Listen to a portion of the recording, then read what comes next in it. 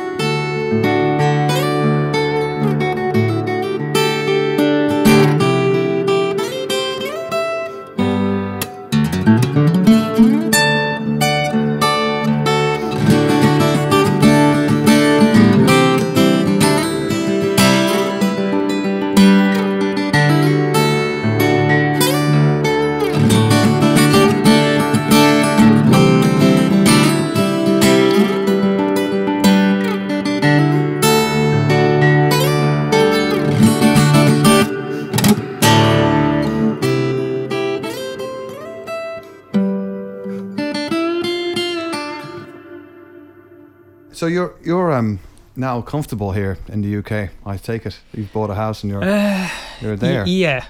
We have to be, isn't it? Yeah. It's a bit. Yeah.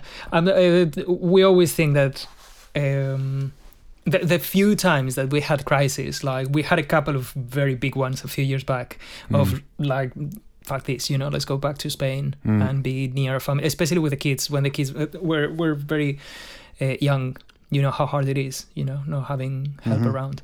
And we had a couple of those crises, like, let's pack everything and go back to Spain. But it's almost like, it feels like, I'm not sure if trapped is the right word, but it's so easy just to make your life here and your roots and meet people and community, and suddenly you feel safe and you feel safer than suddenly leaving everything and going back there. And both of us were really sure that coming back to Spain would be definitely not the right move. For my profession, would be completely artistic suicide, if you want. And Virginia's as well, really, it's a bit it's difficult, that, isn't it, man? I think because you have the option of doing it, that you're not concerned. It's not like the option of going back to Spain ever really disappears. You can always do that and rent your house out in England. You know what I mean? That's true. Yeah. It is a sweet safety net, I guess, but it's still a safety net. It's not something like, I wish I could go back to Spain. We want to retire in the sun and get a house in the beach when we're older, but now it doesn't feel, I guess you guys feel the same. That is very tricky country to live in. It's wonderful country to visit, and we go every year. Not now, obviously, but we try to go every year, once or twice, see our families, eat proper food. It is lovely, but as a holiday destination, it's a little bit like a fake. It's completely different to the experience of living there and being there and paying your taxes there and struggling with work and everything. Yeah, that's true. See, so the work that I do would allow me to work anywhere in the world, pretty much, because I just make music, and therefore it is, I don't know, I don't have to be a session guitar player in London, so I don't actually have to be here. So I could, in theory, get out of here, and particularly now with the government that's running the show and the Brexit and all that stuff, that's becoming a very real problem. There is a right-wing government here that's beyond belief, but I know that it's nice to be from somewhere else, because you're not part of that then, like, so if I go to Spain, I'm just blissfully ignorant of all the problems there. Very similar problems, of course, Yeah. I guess you hold your Irish passport now very... I don't have an Irish passport, man. My mother was from England, and I was born in Scotland, so. Wow! Wow! Here's to Scottish independence. Yeah, man, that's the next step then. Wow! That's a feeling I have now with our Spanish passports. That we have never done the citizenship thing, and it feels like suddenly it's priceless. I would never give up my European credentials right now. It would be nice to have both, I guess. The more the merrier, but can you do both? You can? Yes, you can do both, right? For Spain, it's a bit tricky process and very expensive, so Okay, well, we've established that you're here for staying, so that's cool, man. Man, definitely. It's an interesting one, because I think, like, you have spent quarter of your life living here now, or more maybe, right? Quarter. I've never thought about it that way. Shit, that's a long time, isn't it? A quarter of my life here. Yeah, that's absolutely right. Terrifying, huh? Terrifying, mate.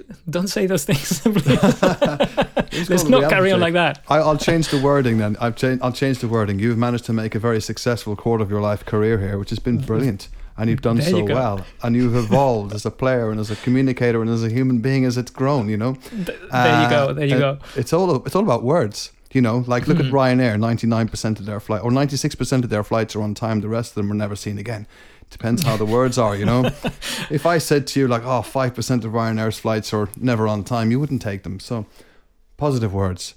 Anyway, there you go. I've gone off on a tangent here. The reality is, man, I met you when you first came here, didn't I? That's like, you've only been here a little while, and I'm curious to go back before then. Of course, like, I only know you from them. I know you were involved in things before that, but let's go back to your family, because for some reason you have a very artistic family with your brother and yourself, and How did that come about? I mean, obviously, let's start with your parents, who were very open to you being creative and artistic. Why are they so open to that? I guess they are crypto artists, both my parents. You know, as in we grew up surrounded by books, by records. My dad used to play opera on the stereo every single day. You know, I remember my parents when I was a kid, and I remember them either, you know, reading or watching movies or taking us to the theater. It was just all about culture. And actually, my dad used to be for a few years he was an actor, and he wrote loads as well. And my mum used to paint as well. So, but just, you know, they grew up in a very, very, very tricky part of Spanish history, obviously. You know, the proper the middle of the dictatorship. So it was really hard to, I guess, cultivate any artistic ideas that you may have or pursue. And they went on, and they became French teachers because they were completely in love with French. Right. And it was French in my house when I was a kid all the time. And they stopped creating in a way. They stopped, you know, my dad didn't write anymore or didn't continue acting or anything, but in a way they were doing it, and they were still, they changed the perspective. Rather than doing it, they were consuming it all the time. And I guess how does that say, like, you learn through the actions, not through the words. So they just needed to carry on doing things. And I was the youngest of three brothers, and we grew up on that. So it's like, of course we were gonna have some sort of artistic inclinations, because we were in the middle of it, constantly being bombarded by it day after day. So I don't think it was to, you know, force or anything. It felt very natural that my older brother did lots of writing, and he plays bass in a couple of bands, and then my middle brother is an author in Spain. and I did music, you know. So yeah, you learn through osmosis then, I guess, as well, at some point, you know. It's just in your family blood to be surrounded and absorbing creative influences all the time. Was there a pressure on you to be studious about it? No, and actually a little bit the opposite. You know, I was meant to be a biologist for a while. Oh, no way, man! Really? Yeah, man. I was this close to be a biologist, and I used to love it. Don't get me wrong; it was great. But like, guitar was my other passion. There was something about it I just wanted to play all the time. And studying was great, and I love science, and I love my chemistry and my biology. But guitar, there was something about it which. It was just so freaking cool when I was 14, and I could see my older brother with his band. They were 18 or 19, and they were gigging already. It was just like, oh my God, I want to do that. You know, it was completely the proper meaning of the word charm. You know, I was completely amazed by it. I needed to do that. So we had some interesting conversations at home, because I was meant to follow that route and do normal studies, you know, and do my biology studies. And it was at the age of 14 then that you were called to music, right? I guess so. Me too, I man. started playing. I think 14 You was too, like, really? Yeah, it was, and what it was the electric guitar. Obviously, I'd studied violin before that. I mean, I say studied. I'd been shouted at and abused by a teacher who thought he could teach, but he couldn't. He called me a feckin' idiot at some point. Like, it was quite nasty. Way. So I think that my desire to not be studious about it was influenced by that. But 14, when I saw Thin Lizzy playing, and it was obviously minus Phil Lynott, but I saw that in the electric guitar, and I was like, I feel more in that moment than I've ever felt in my whole life, and I want to be part of that. You know, and it was the salve for that. I'm just wondering, in your perspective, like, where biology comes into the equation, because obviously you're aware of biological changes. Maybe did it work in tandem with that?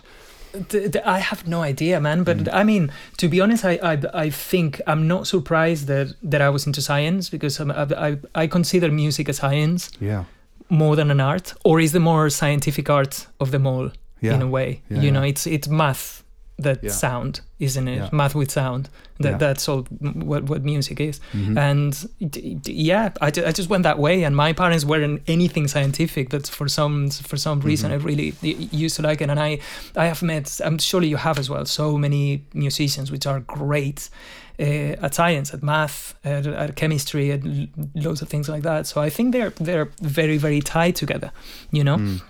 And it was just a question of doing one thing or the other. When I turned like 17 or 18, I was just deciding, okay, so time to go to uni now and do my thing. And I did start, man. I started going, I swear, I did 2 months, I think, in biology, going to uni, taking my notes, going to class and everything. And then I remember I was doing the conservatory at the same time, studied classical guitar in the evenings. You know, so I had it all just worked out, so I could carry on and do both things.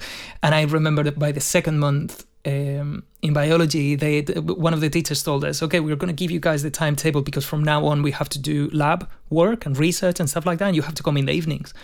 I just went to speak to that teacher.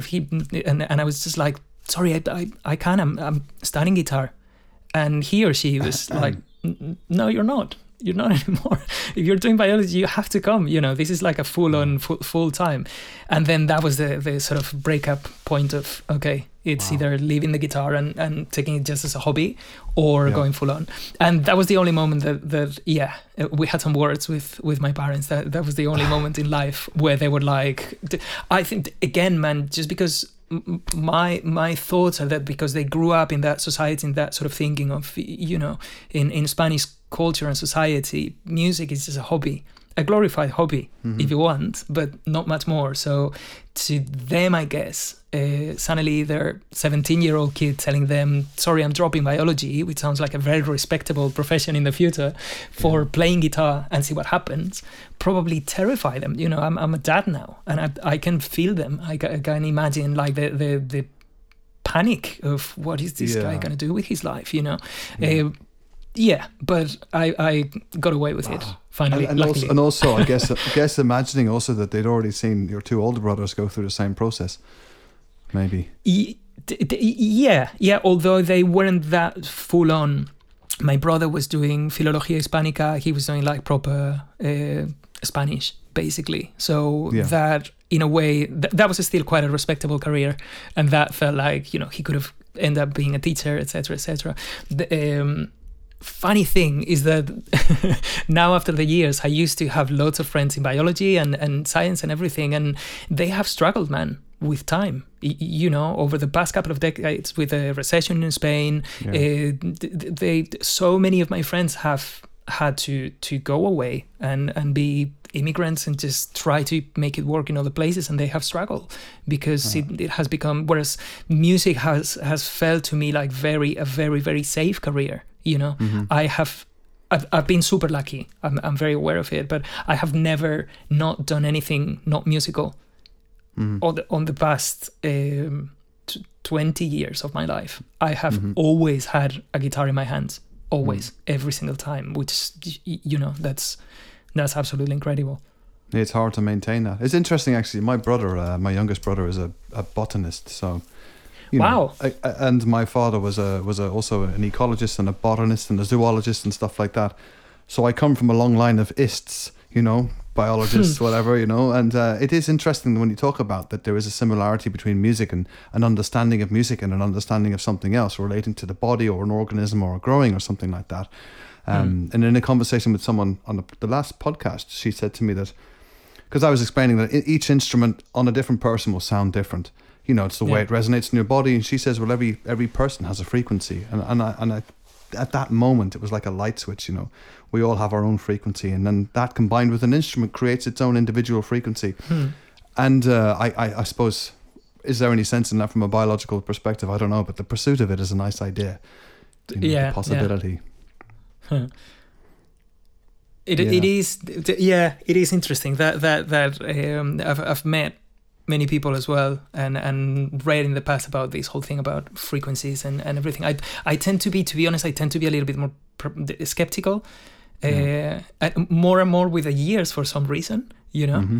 Whereas I try to be very scientific in that sense. Like I try to believe more in what I can do and what I can see and what I see from my students and from the people that I admire that play and everything, and just being really, really analytical. Okay, why are these guys' fingers sounding different to mine, and why do I love it that way, you know, and try to be very, very anal and breaking things down rather than it is a very fascinating debate, that one. I think it's also about the structure of your bones and things like that, you know. Like I had this other theory about the acoustic guitar and singer-songwriters particularly, in that the guitar is placed over your heart and it vibrates over your heart, so therefore you're going to sing sort of heartfelt songs, and whereas an electric guitar is down here in a more of a sort of like a crotch area, so, you know. Different kind of frequencies, right? Different frequencies, the freedom to emit differently. Okay, but in that sense, then piano players, that's a tricky one, isn't it? Because that's the least connected to their body and their heart that you have. It's all about the fingers, though, isn't it? I Only don't know. the fingers. But the fingers also, they go through the key, and that key goes through the hammer, and the hammer goes to the string. Yeah. So it's possibly like the most complicated and less connected instrument, I guess, in an organic vibration sense, I would say. Yeah. And then you can go into chakras if you really wanted to. Like the violin comes from your throat chakra, you know. So the energy is coming from here, and it's a different way, because then it's quite a vocal instrument, isn't it? Yeah. But it's very near your vocal cords, you know. It's all hippie shit, but you know, it's all valid, man. You know, I think the fun is theorizing about things, you know, because for me, tapping the flow in itself, the idea was that there's a creative flow, and I, as a creative person, have learned to hone my tools so that I can reach into that flow and grab something and turn it into something. And I think that this crafting of inspiration is something that we do. And you yourself have done that and continue to do that. Tell me about your early band days. What was that? Because you were a sort of math rock at that point. Yeah, I was a proggy. Yeah, proper prog head. Yeah, that was my teenage years. I absolutely loved everything prog and 70s bass. I was a big hippie, man. I became a cynic just with age. But yeah, that was I had this band. It was just like two sides of one, doing my sort of conservatory classical studies and career. I think I did that for like a decade as well. Between like the middle studies and then the sort of higher education, the degree equivalent in the conservatory. Yeah, that was easily like a decade or something like that. I absolutely loved it. It was great, and that gave me all the technique elements, all the music theory elements that I have been using to daily to this day. Like, I can be thankful enough, and I could recommend it enough. I was very lucky with the teachers I had as well. But I also had this other side. It was like Jekyll and Mr. Hyde.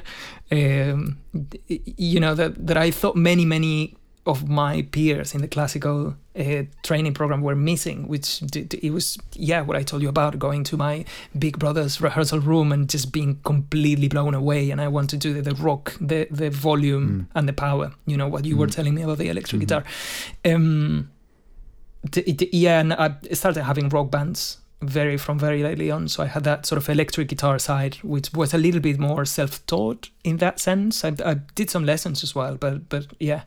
And then I discovered Jethro Tull one day. I discovered Led Zeppelin. I discovered King Crimson. The King Crimson was just absolutely my life for, I don't know, 5 or 7 years of my teenage stage. Yeah, and I had my main band at the time was called Psychotropia.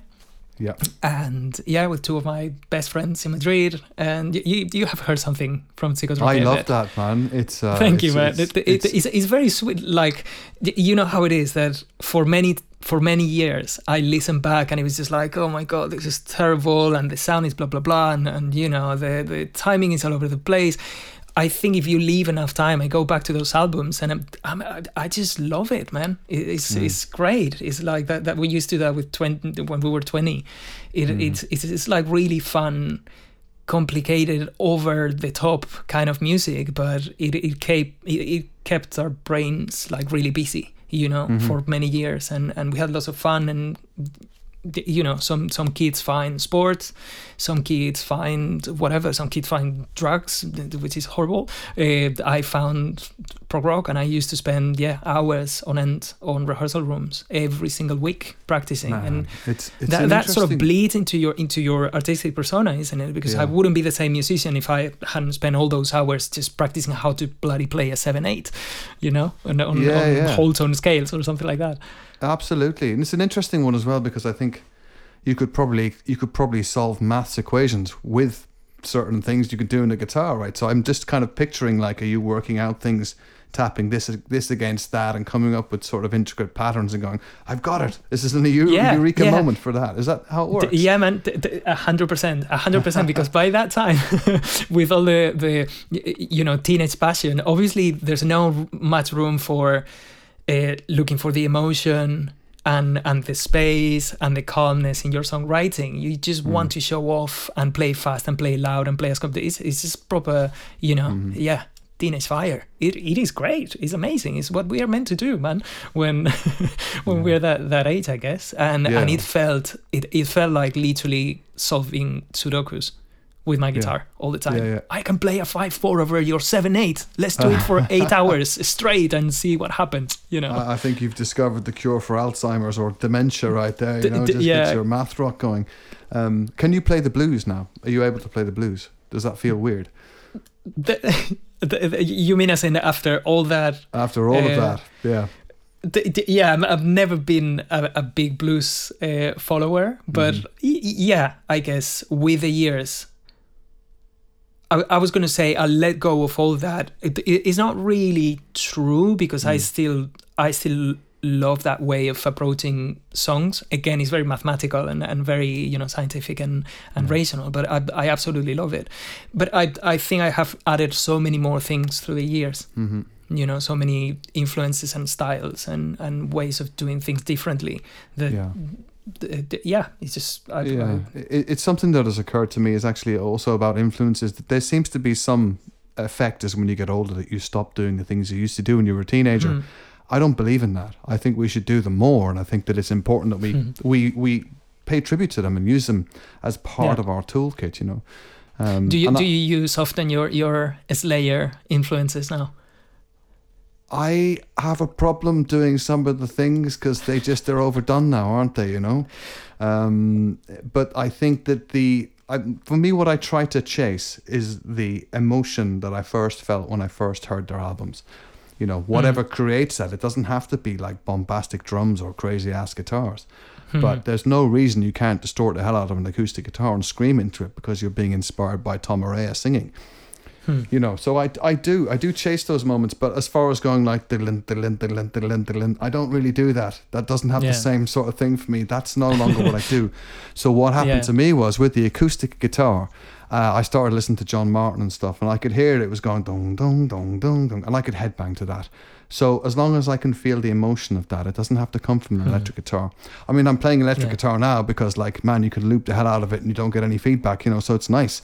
So I'm into that, but you at the same time you have such a like an acoustic approach to your playing, isn't it? When I was watching your videos, your last two videos, it's you're basically playing an acoustic with pickups, isn't it? I don't use, and you have it there. So it's really interesting, man. All the finger picking and how dynamic you are.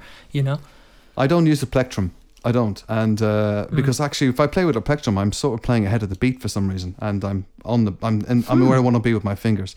But one of my biggest influences actually is Mark Knopfler, who plays with his fingers. So my guitar playing style is a mixture of Mark Knopfler meets John Martin, Nick Drake, that kind of stuff, and I've always been into getting loud recordings of quiet sounds. I love the tiny details of that, micro recording. I'm not a big fan of drums being blasted at full volume next to my head. I don't get that. So I like to have control over these elements. So that's what I'm into, So you after Psychotropia finished, is that when you came to London? Yeah. Or was still going on? Actually, when we came to London, I had another band as well for many years, like 5 or 6 years, called Nitya. which yes. was already going further down the line, like very Sleepy Time Gorilla Museum, Mr. Bangle, like that was crazy. So I took that proggy side and took it even more, left the 70s, and we went proper metal, it was so much fun. And I played, like, the band were incredible musicians, all of them. It was mind-blowing. I was just like there thinking, God, I was learning from them so much, and lovely guys. We had lots of fun. And then when I moved to London, obviously I stopped with both projects. I just finished and released the last album with Psychotropia when we moved to London that same summer, which is when I met you in 2009, man. Wow, 12 years ago. Yeah. That's actually over a quarter of my life. How interesting. Crazy, man. Crazy. Shouldn't have brought that up. I think you were the first native that I met. I remember one of the first or second day that we went to the center and we met you guys, Maddie and you, in Neil's yard. I met you in Neil's yard having a tea. Yeah. I remember, man. Yeah. Yeah, and I was so impressed, mate. He was just like, oh my God, the first real musician I met. Yeah, it was amazing. Had you like, you'd come over to go to the ICMP at that point then? Is that just I was going to say an excuse to have something to do, but it sounds terribly bad. But it is a little bit like that. Just it was a very, very. We were very frightened that I came here with Virginia, who now is my wife, and it was my girlfriend by then. And we were super excited, and we felt very brave, and we felt quite safe because we were doing it together. Changing life and starting living in a new place. But at the same time, we were like, okay, we perhaps need to do something, study something together, just to find our feet, find connections, and have some sort of title and education from the UK if we want to make a living there. And she studied a master's degree, and I went to the ICMP for a couple of years to do some, again, because I said earlier, because I never had like proper electrical guitar training, so I thought I can go to one of these universities and they will teach me how to play everything. And I know I'm very good at what I do. I can play my 7/8 and my crazy music and polyrhythms and all that, but if you put me playing a blues, I crap, I'm not very good at it. So it was great. I did 2 years in there, and super cool, really amazing teachers. I was super lucky to have that. I have been working with on the years after, and loads of connections. I think it's a great move, especially thinking if you're an immigrant.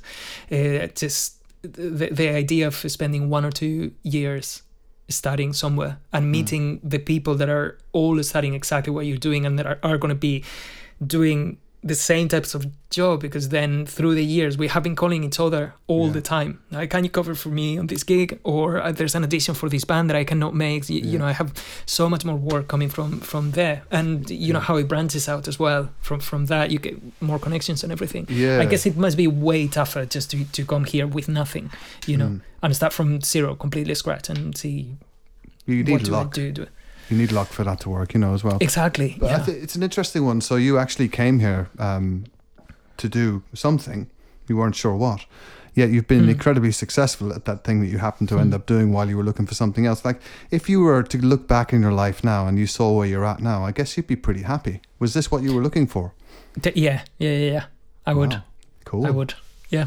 That's 100% yes. It is funny how it changes the perspective of things, isn't it? Because when I was in my teens, then all I wanted to be was just like, I want to play guitar, I want to play gigs, be a session guy, tour, record with people, which is what I've been doing for the past 10 years. Is absolutely amazing. And I know Pablo from the past would be completely like over the moon, but there's so much more things to it, isn't it? And suddenly what at that time was the most important thing in your life, and you have achieved, and I'm completely aware of how amazing that is, but there's so many more things in life as well, isn't it? There's the family life, there's your personal development, there's the type of work that is not as great, but you have to do as well. Like, function work and stuff like that. So it's not all beautiful. And then suddenly you realize that it's the combination of things what make life. Is never going to be just one thing. It's not as simple as black and white as you think when you're younger. And perhaps now if I think of myself in the future, it can be a little bit of the same, isn't it? How would it be in 20 years time? When I'm in my, will I be working the same kind of things or doing better gigs? Will I be just producing, which I would love to do as well, things like that. And I know that it's going to be way wider than that.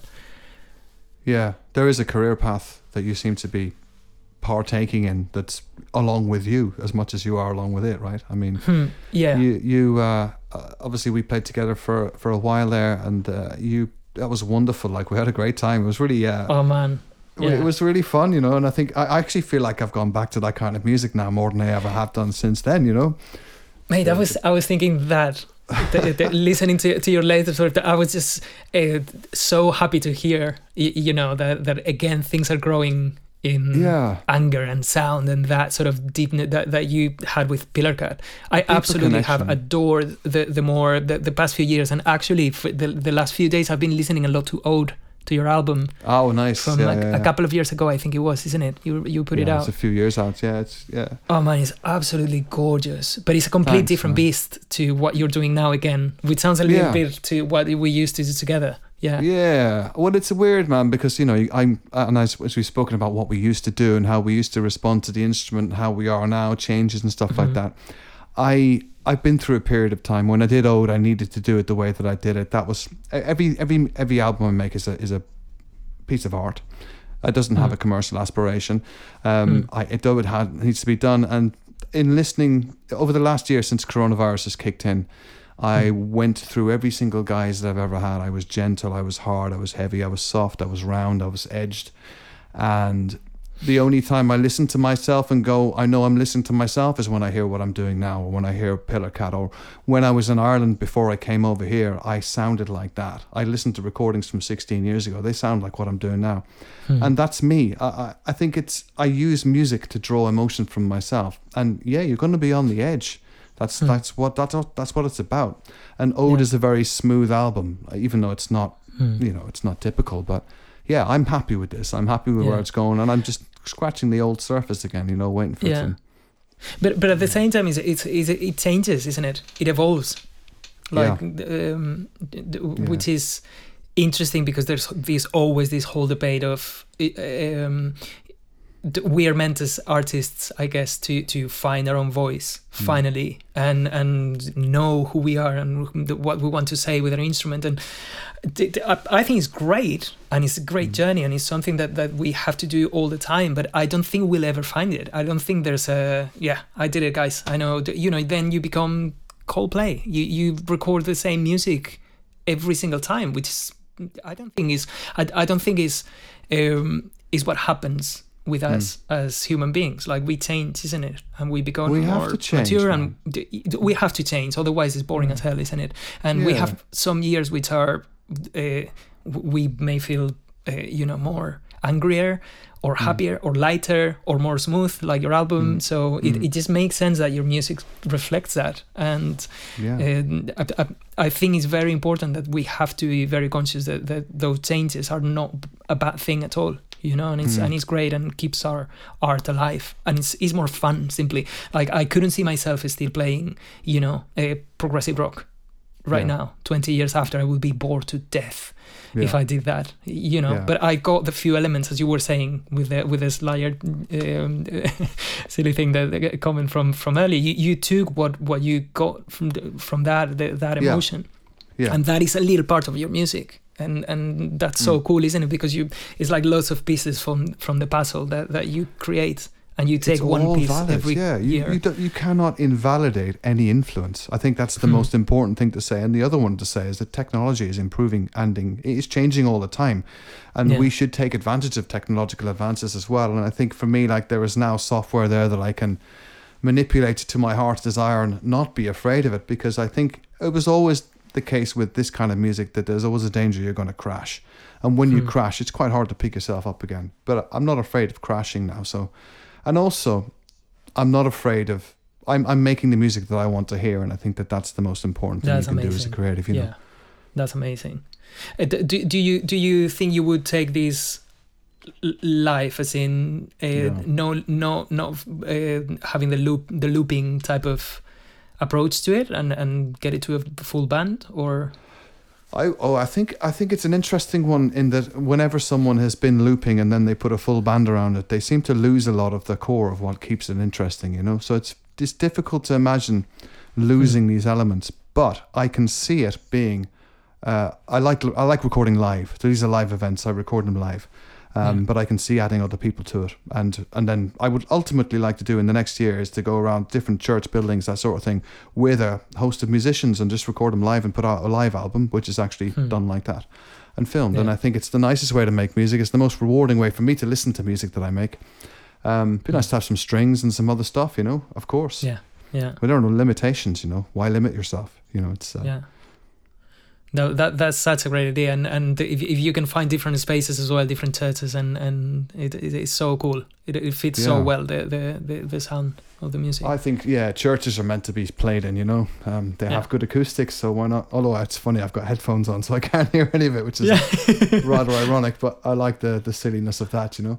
I'm in a good place, man. But what about yourself? I like in before we get on to what you're doing now.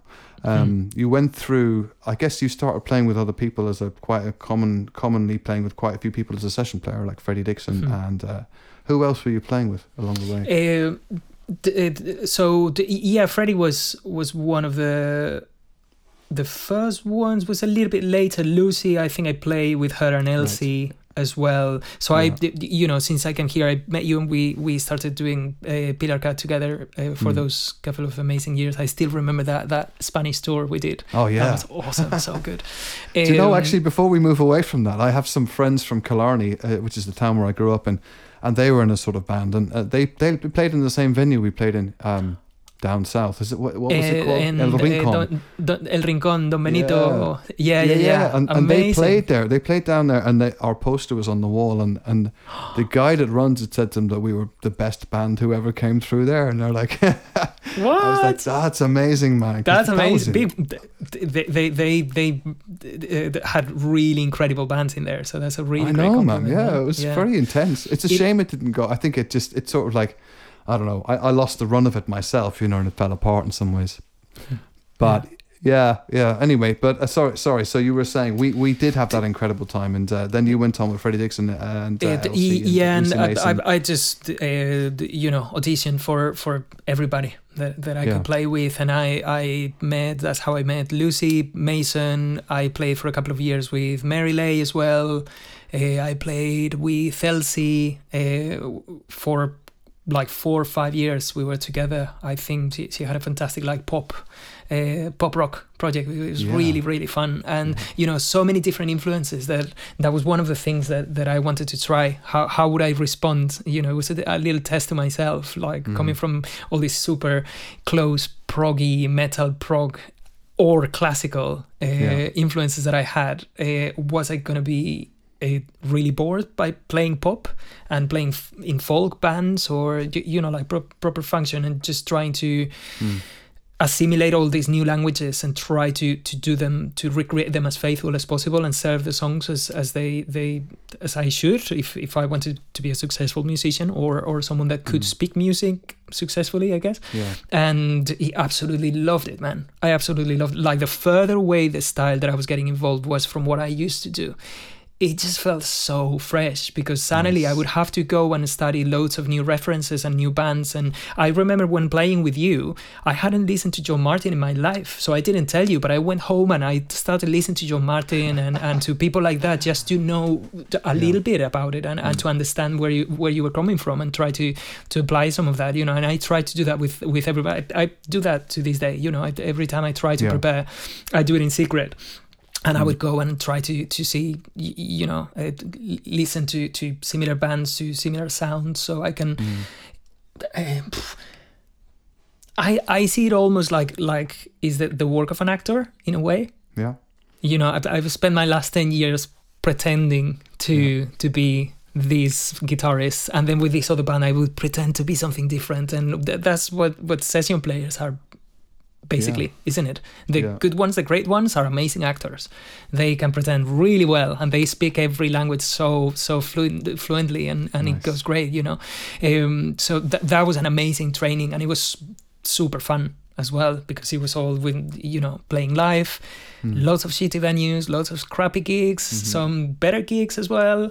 I'm meeting loads of people. It's been a great journey, man. And it feels like every time, not only like the opportunities you come across, they grow a little bit and they seem a little bit better, and more often things that you get tend to be paid, and you know, or they have a higher profile as well. So it feels like, great, all this work that I've been putting in is like it's sort of paying off, and I'm starting to be able to pay some bills here and there with these little things. And then suddenly one day you realize, great, I'm making a living out of it. But the personal development as well it's great, because again, it's more pieces of the puzzle that I never expected. Seriously, I discovered some bands that I never expected to fall in love completely as I have over the past decade, and I have, and that has brought so many new colors and ideas to my playing. And probably now I sound like a Frankenstein of a style, but it's me, you know. That's been my journey, and yeah. Yeah, if you can steal from enough people, you will become a Frankenstein, won't you? Because no one can spot what's their own. Exactly. You know? Yeah, stealing is the key. It's the key, and learning to wear them as yourself as well. You know. At some point, then you met Paul Epworth, right? And that was an interesting thing. That's through having a child initially. Man. That was you were saying you have to be lucky. That was a great stroke of luck. We happened to send our kids to the same kind of music group lessons in Kilburn together, and you know, it was great. And obviously we had a great connection from the beginning, and we became really good friends, and we shared a lot of times with the kids. So I really liked it, because it didn't feel anything like, you know, I've met these great producers, just audition for him. It didn't feel anything like that, professional or cold. It's just, you know, I met these dad that was great, and we had lots of things in common, and he happened to be one of the biggest producers, which was great. And then we started collaborating together, and he was super supportive, man. I can't be thankful enough to him, because lots of things that he opened the door for me have meant many other stuff that I've done, you know. It's I did the first session that he called me for. That was for recording for Lana Del Rey. You know, man. He called me on a weekday, like, are you free tomorrow? That I have to record a song for Lana Del Rey, and I'm opening my new studio, the church. He just bought the church in Crouch End. That is an absolutely mind-blowing place. I was just terrified, like, what the heck? You know, you're counting on me for that. Like, thank you, man, that's great. And great, and it's really cool, because he's one of those people that really believes in the in the environment and the people that you have around. So every time I've done sessions for him, every single person has been like the loveliest, and I've become really good friends with bandmates that I've met on those sessions. You know, I've met Ed Harcourt on those sessions. I met Nikolai Torp Larsen, which is an absolutely mind-blowing pianist and producer. You know, so many incredible people that you could think, God, the people at this level, you know, the proper A team of session musicians in the UK, you could expect, you know, some level of you don't being tighter. It's the opposite, man. That's on the lower higher levels. You go, exactly. It feels like the higher you go on the ladder, the more friend. Or I have been very lucky, one or two, but you know, it's been great. It's been really good. And again, you know, very, very lucky. I have the same experience myself, man. Yeah, it's exactly the same. The people that I've met through the higher end bands that I've played with have been mostly phenomenal, wonderful human beings. And there's a combination that exists.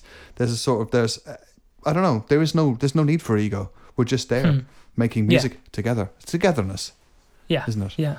Exactly, and it's the communication and understanding that sort of approach to music as well, which is not based on ego, but based on the music and the artist you're working for and the song ultimately. isn't it? And then you have to work on what can you bring to the song, how much is the amount of elements and voices and sounds that you can bring to the song, or sometimes you want it to be very, very small, and obviously you have the leader, the producer, which is kind of putting order into everything. But it's a communion, man. It's great. It's great. How can we best serve the song, I think is the mantra of people in this occupation. And then at some point you learned to play the mandolin, which you did, right?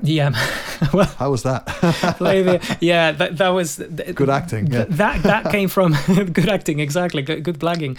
That came as well from the from one of these sessions with Paul. I met Ed Harcourt, which is this fantastic, incredible multi-instrumentalist, producer, songwriter.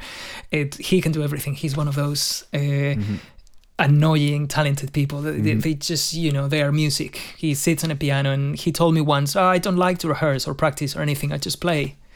And I just felt like, I hate you, man. Just to be in your like anywhere near what you do, I need to practice so much. And it seems to one of those people. He's absolutely amazing. Yeah, really interesting guy.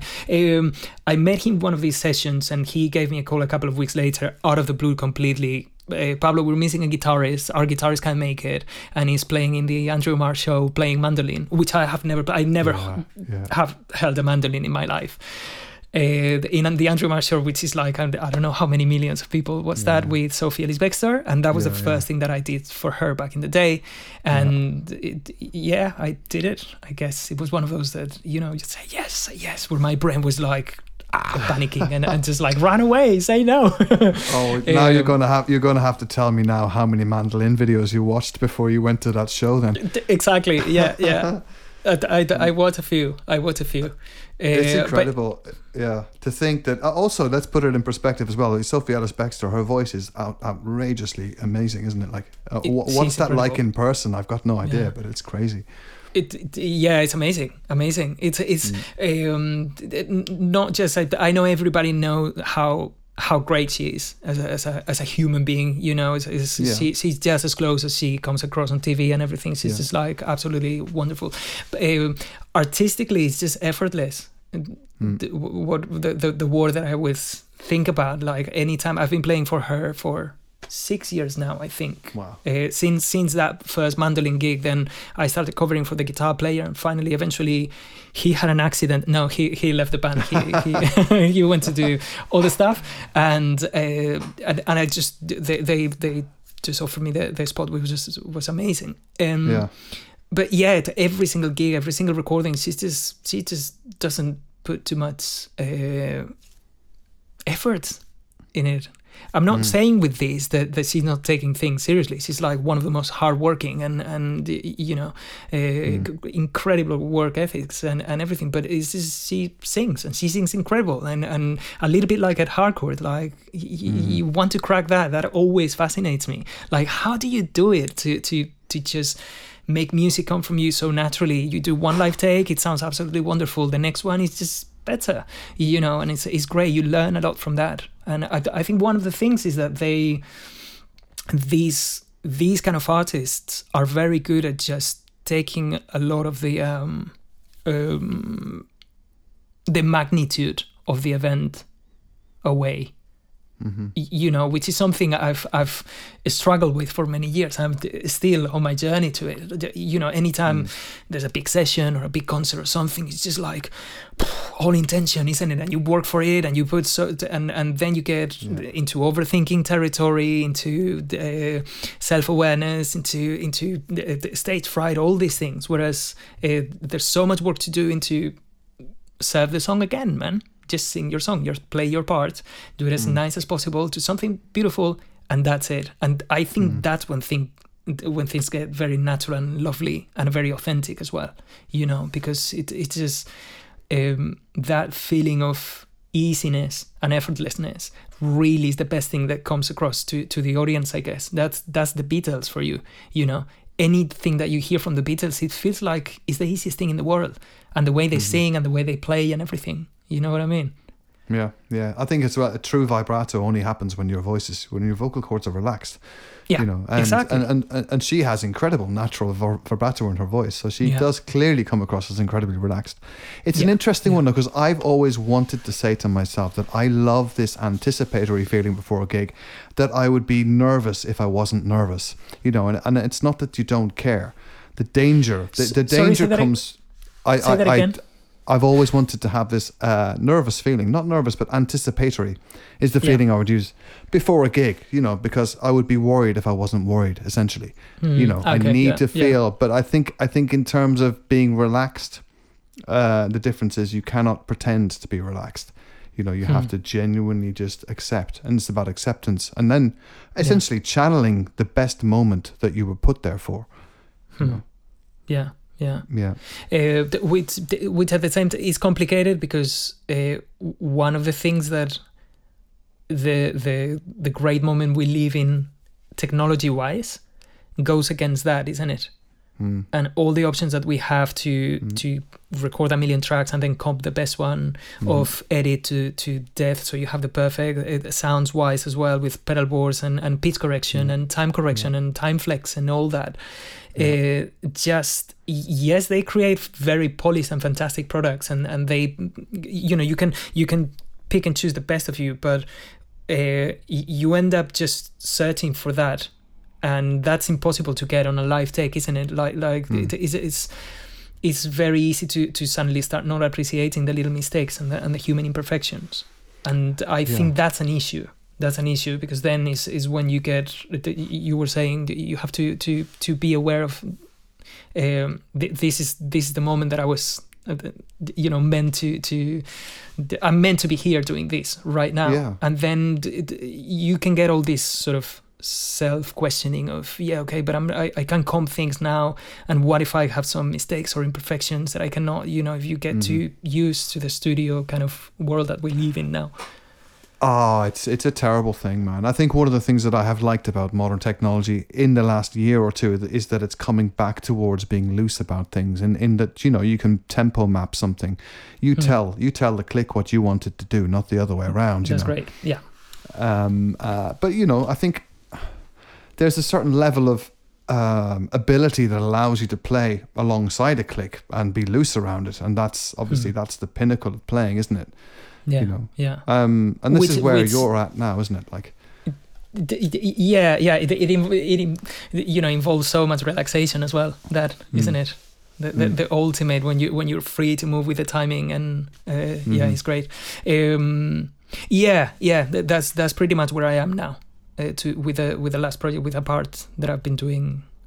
On all through 2020, recording 10 cover songs with 35 different musicians, one of them sitting in front of me right now.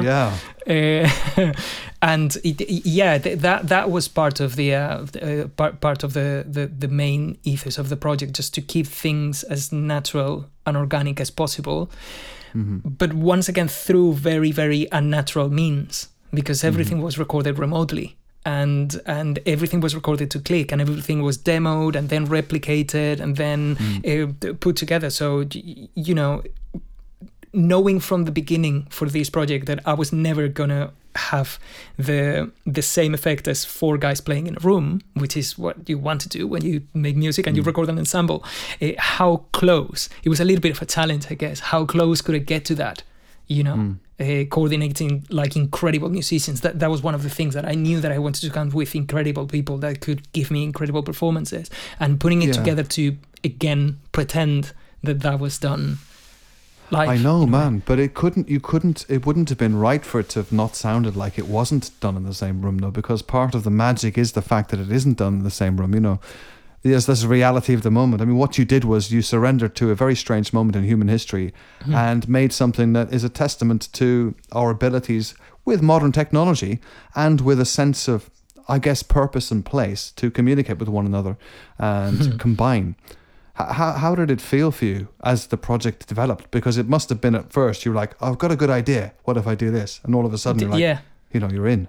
Yeah, it was one of those things that the project snowballed, really. Yeah. And it went out of hands. I don't have too much. Nice. It was a project that took ahead. The idea, I first recorded the first track that we released exactly pretty much 1 year ago, on the 1st of April 2020. That was a cover of Tom Waits' San Diego Serenade with Freddie Dixon singing. And that was it. I was just, that was like the first couple of weeks of the first lockdown that we had here in the UK.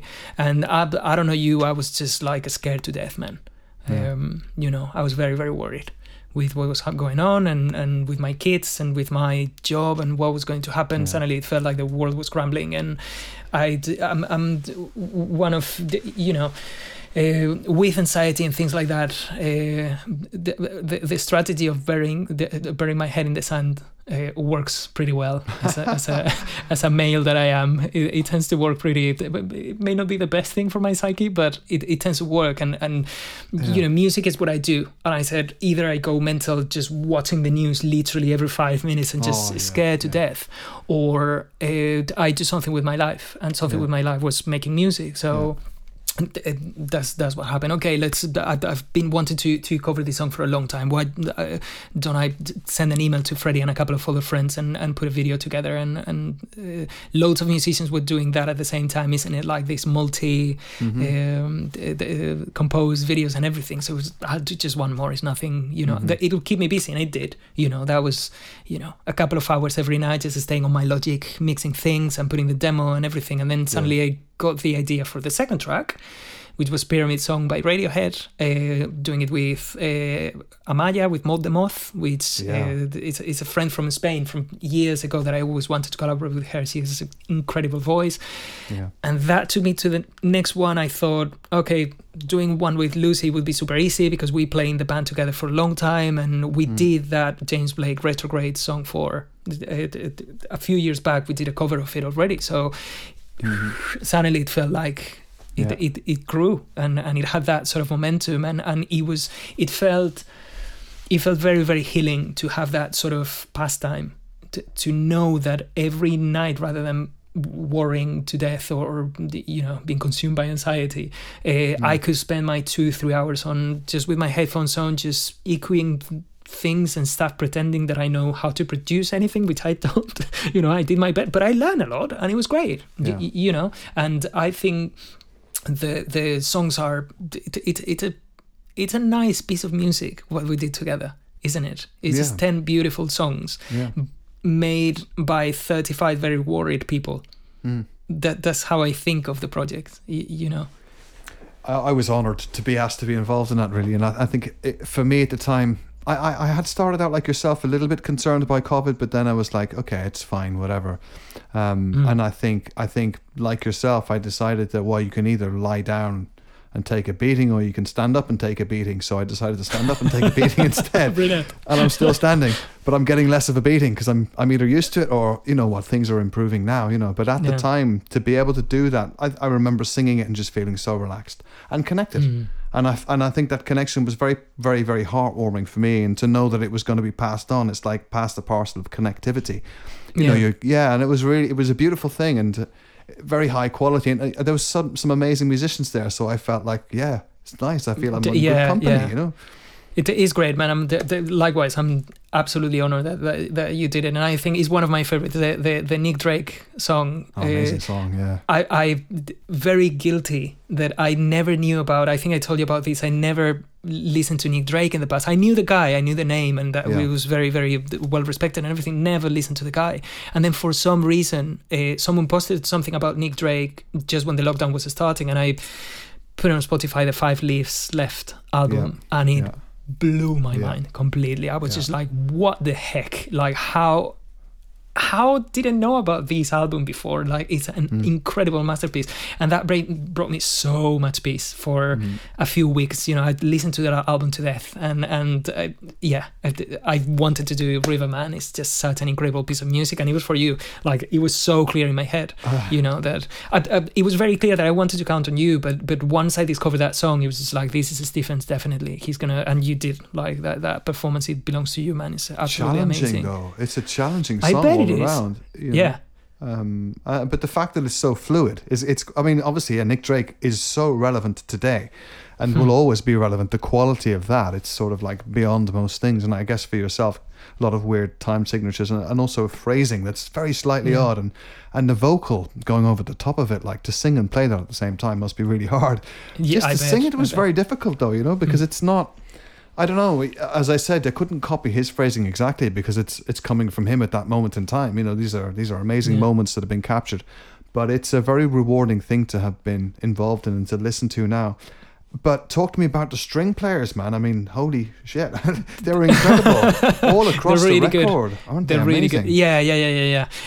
Most of them, to be honest, I have met playing with Sophie through the years because she always tours with 2 violin players. And they rotate. They have this pool of mind-blowing string players that they are constantly, calling each other and rotating. So I ended up, after a decade, I have in my phone list, like, I don't know, like 10, 15 names of absolutely mind-blowing top players, Again, to this day, I'm so impressed that, all these people were like, oh yeah, I'll do it. Super happy, man. Would love to record and I'll send you something next week. With no fuss or no, again, no egos of anything. It felt like everybody wanted to be part of that communion and just spending a couple of hours doing something fun, something different, and that will turn into a beautiful song. It felt enough for everyone, and I'm super grateful that everybody jumped on board. It was great. Yeah. Well, there's no, if you're full of ego, there's no room for yourself. And I think it was a point in time when people wanted to be themselves as well, And I found people very receptive to talking to me on the podcast as well. I think everybody's got a lot of time in their hands, but it was also a desire to utilize, again, modern technology, which is quite in an advanced stage, even though it's very basic at the moment, but we're lucky we have it. That's how I'm talking to you here now. Man, and I've talked with Virginia about this so often, that if this bloody pandemic had happened 3 years ago, it would have been an absolute nightmare, isn't it? Like, no Zoom, the technology wouldn't have been here. So imagine the amount of just the people that couldn't work at all. So many people have survived thanks to the technologies, through the Zoom. These had happened 10 years ago, 5 years ago. It would have been horrendous. It would have been terrible. I mean, it's been terrible, don't get me wrong, but it has been terrible. There is a flip side to that though, isn't there? Of course, because of modern technology, we're also bombarded with so much fake noise that it's true. Also, there's a flip side to it. Maybe, although you'd be relying upon your neighbour's second-hand knowledge, which has come from the postman down the road who got it off the chicken farmer or whatever, so exactly. It is. I firmly wasn't a believer in technology to the extent that I am now. Like, I think technology is a very important part of how we navigate our way to the future. We obviously need to keep one eye on the past as well, and we're in a good place with it. How do you feel now? We're emerging from the pandemic. We're getting our head above water. What's this year got in store for you? No. I'm just as expectant as everyone else, I guess. I'm quiet. I was going to say I'm quite excited with what happens, which I am. I've been getting the first bookings for the summer now over the last couple of weeks. Can you do this gig? Can you do this date? We're having with Sophie. She announced a tour it's for next year. It's for 2022, but it's a massive tour. We're going to do like 5 weeks in Europe and UK, which is absolutely incredible. I'm so looking forward to that. A few things in the summer, so it's suddenly like. It may work, but part of my brain is just like in sort of a Stockholm syndrome. Like I'm safe here with my lessons in Zoom, and perhaps shouldn't we wait? I'm feeling a little bit like that, man. I've read about it, and I think it's like the most common thing ever. That I've gone back to teach. You have that as well. I don't have it anymore. I had it because it was related to, like, I think it was such a hard year last year and there was very little money. And I was like, okay, I can blame it on the pandemic, and I felt secure, and I felt, okay, it's okay, let's keep going. But now I think, like, I am ready to emerge, and I think there is a huge scope for also huge creativity and bursts of that. So I think it's going to be an interesting year. I think it's going to be fingers crossed that this vaccines work and keep the numbers under control, and and things start going back to normal. I don't think it's going to happen. I don't think it's going to be this summer. I'm a little bit more pessimistic. I think it probably is going to take a few years. I think 2 or 3 years, to learn how to control things, how to like we do with the flu, I guess, and or other things like that. But this is way more lethal, obviously. But it won't happen this summer. But I think sort of the comeback is going to be great. The amount of people that are crazy to go back to gigs, isn't it? And to see live music, and to go back to the theaters, and to go out for dinner, and we're all like that. I can't wait. And in a way as well, this all this work that with Apart was a little bit my way of trying that. I couldn't be with friends anymore, or working out, or touring, so just spending a few emails a week with 5 different people, and then messaging you and doing our cover. It was my way of hanging out in the pub, through emails and recording. So I think we all desperately long to keep connected, isn't it? And to be with people. I feel I'm actually more connected now than I ever have been before. So I think it's I guess there's less desire to be a hermit. So it's an interesting time. Have you now shaken anybody's hand recently? Have you experienced that? I had a hand offered to me, and I declined the other day. I gave the elbow. Yeah, man. It's a funny one. Did you know about the elbow? Because they tell you to sneeze into your elbow, but then they tell you to grab you pass it on anyway. That's very good. But that's very good. The other day I did shake hands with a guy, and it felt like an electrical connection that I've not experienced for a long time. It was amazing. So I want more of that. Hugs. Yeah, man. Yeah. It's gonna be a strange. But like a couple of weeks ago, and I was just like, oh, sorry, man. It's more for me than for you. That sort of. But still, I'm still quite self-conscious, and because I've been teaching in uni. I've been already in person for a month or something like that, and every week I'm there with young kids, and I know that. Exactly. Where are you teaching? It's Fulham. Okay. In London, yeah, and it's great. It's great. It's a great place. I'm teaching I'm there with Svetlana. I see her weekly. Are you now? Yeah. Oh, man, that's brilliant. Yeah. Of course, she has been working there for a long time. Yeah, and we're surrounded by young kids and loads of precautions, and it's great. They've done like ventilation in the classrooms and crazy things. We go with our masks and everything, but it's still, I feel like it's more than I can potentially carry to some of the people if I got it unluckily and I don't have any symptoms or whatever. I'm sure it's stuff. I think it's going to be a little bit of retraining, isn't it, needed of our way of socially conduct ourselves in the future. Yeah, but I mean, if it becomes, the problem we have now, and this is a weird one, is that because we haven't been around common colds or flus or anything like that, if we get a common cold, we're going to be knocked out by it, because we're not used, we have no immune system now, so. That's true, man. There's also that, Yeah. And there are other suddenly things to address. We wash our hands constantly, and we keep it as clean. It's great, but at the same time, as you say, we are very, very spoiled now. Our immune system is very spoiled, isn't it? With so much spoiled, care. And there's also I read this thing that's apparently that air pollution has killed 5 times as many people this year as coronavirus has, and let's be honest, that's not being discussed. So there are many things to correct. Yeah, but we're talking about coronavirus. The money that there's behind that, isn't it? All the oil companies and everything. That's just like a different subject. They don't want. It's money, man. It's money. Yeah, it's money. Yeah, man. Yeah. Dude, it's been so nice to chat to you, man, and catch up. I can't wait to actually see you in person. Yeah, we have to do it in 3D, dude.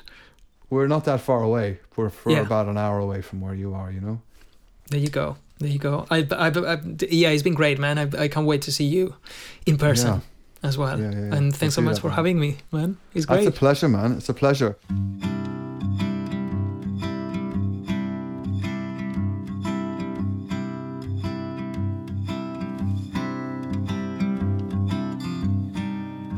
Betty came by on her way, said she had a word to say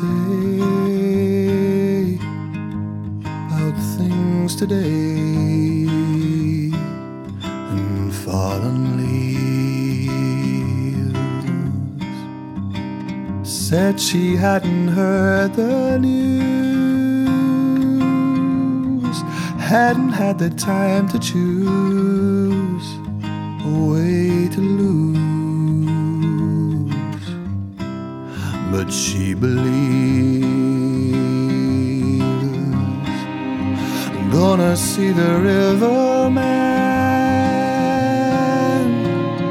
I'm gonna tell him all I can about the plan for lilac time. If he tells me all he knows about the way his river flows, an all-night shows in the summertime.